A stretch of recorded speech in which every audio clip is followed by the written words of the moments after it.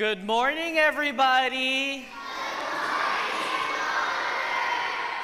Are you guys still sleeping this morning? I think everyone is still sleeping this morning. So let's try this again. Good morning, everybody. There you go. Everyone is now awake.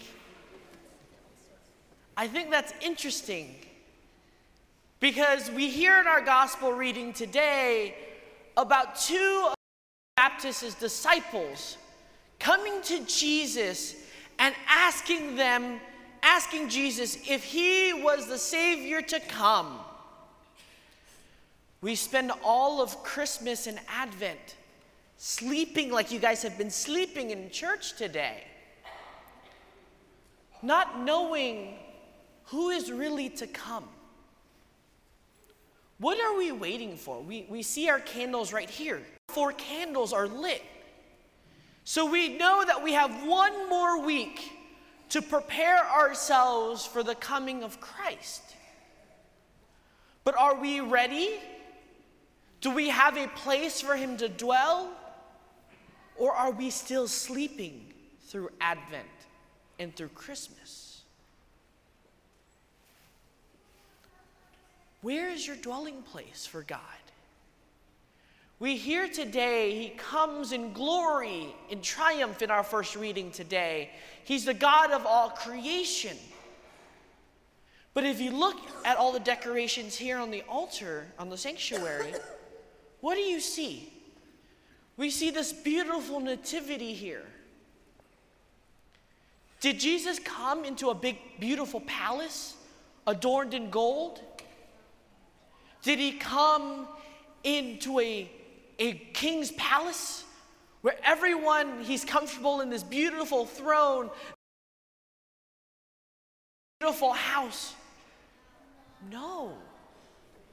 He comes to be in the manger where animals sleep, where animals eat. He came to the most simple thing, and sometimes we can say, he didn't even have a place to lay his head. So what are we doing to prepare his?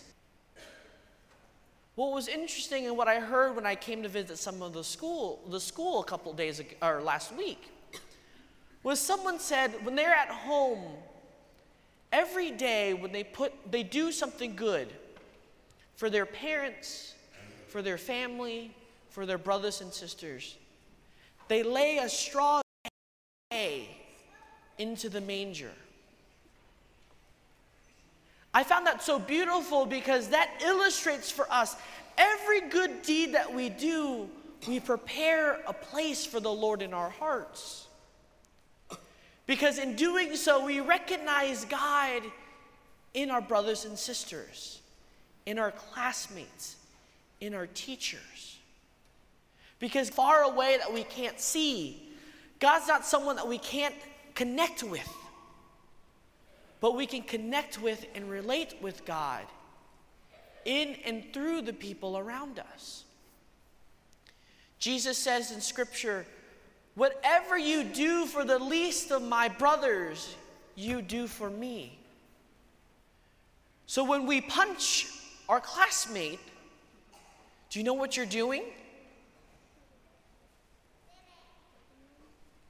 Yes. You're doing a bad deed.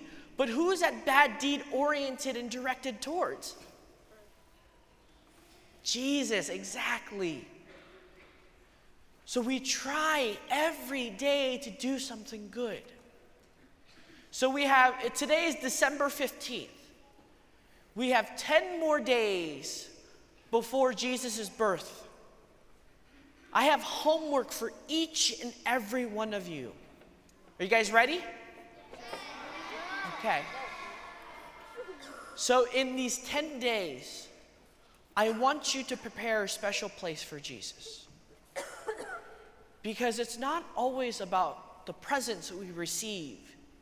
It's not about all the fun things we get to do during Christmas.